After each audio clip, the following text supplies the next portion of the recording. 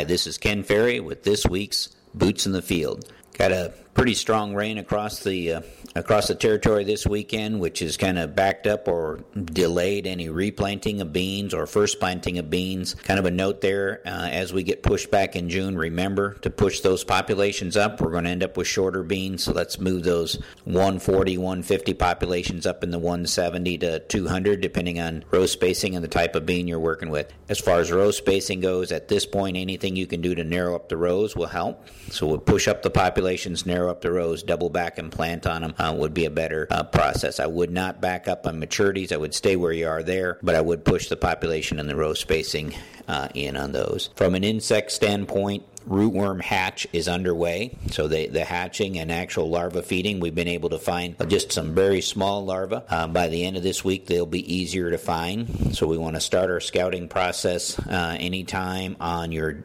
refuge corn. And not a lot we can do if we have a rootworm break out there, but it's good to know where it is so we can kind of keep an eye on it from harvestability and standability standpoints itself. But what you mainly want to be doing here in the next 10 to 15 days is start to evaluate your insecticide program for the program working, so you can pick out your rootworm resistance issues and how you would switch your events around, and whether you should be doubling up your events next year with an insecticide. A lot of guys ask, with the price of corn, should I use an insecticide on top of traded corn? Now is when we're going to answer that. We're going to start looking at your traits, and we're going to look at your fields and look at your pressure and see what you got. Is your existing trait holding on for you or not? Especially you guys in corn on corn, where you're repeating possibly some traits in the same window band. So it's going to be a little bit hard to see the first part of this week. They're going to be easier to see the end of the week. Definitely into next week, you should be able to start to see feeding and actually find the larva. By the end of next week, you can start doing floats and actually counts if you want and register them out. Also seeing some corn borer flight out there for you guys that are going to put out the corn borer lure traps. If you don't have them out already, definitely get your pheromones in to start monitoring the corn borer itself. But that flight is underway,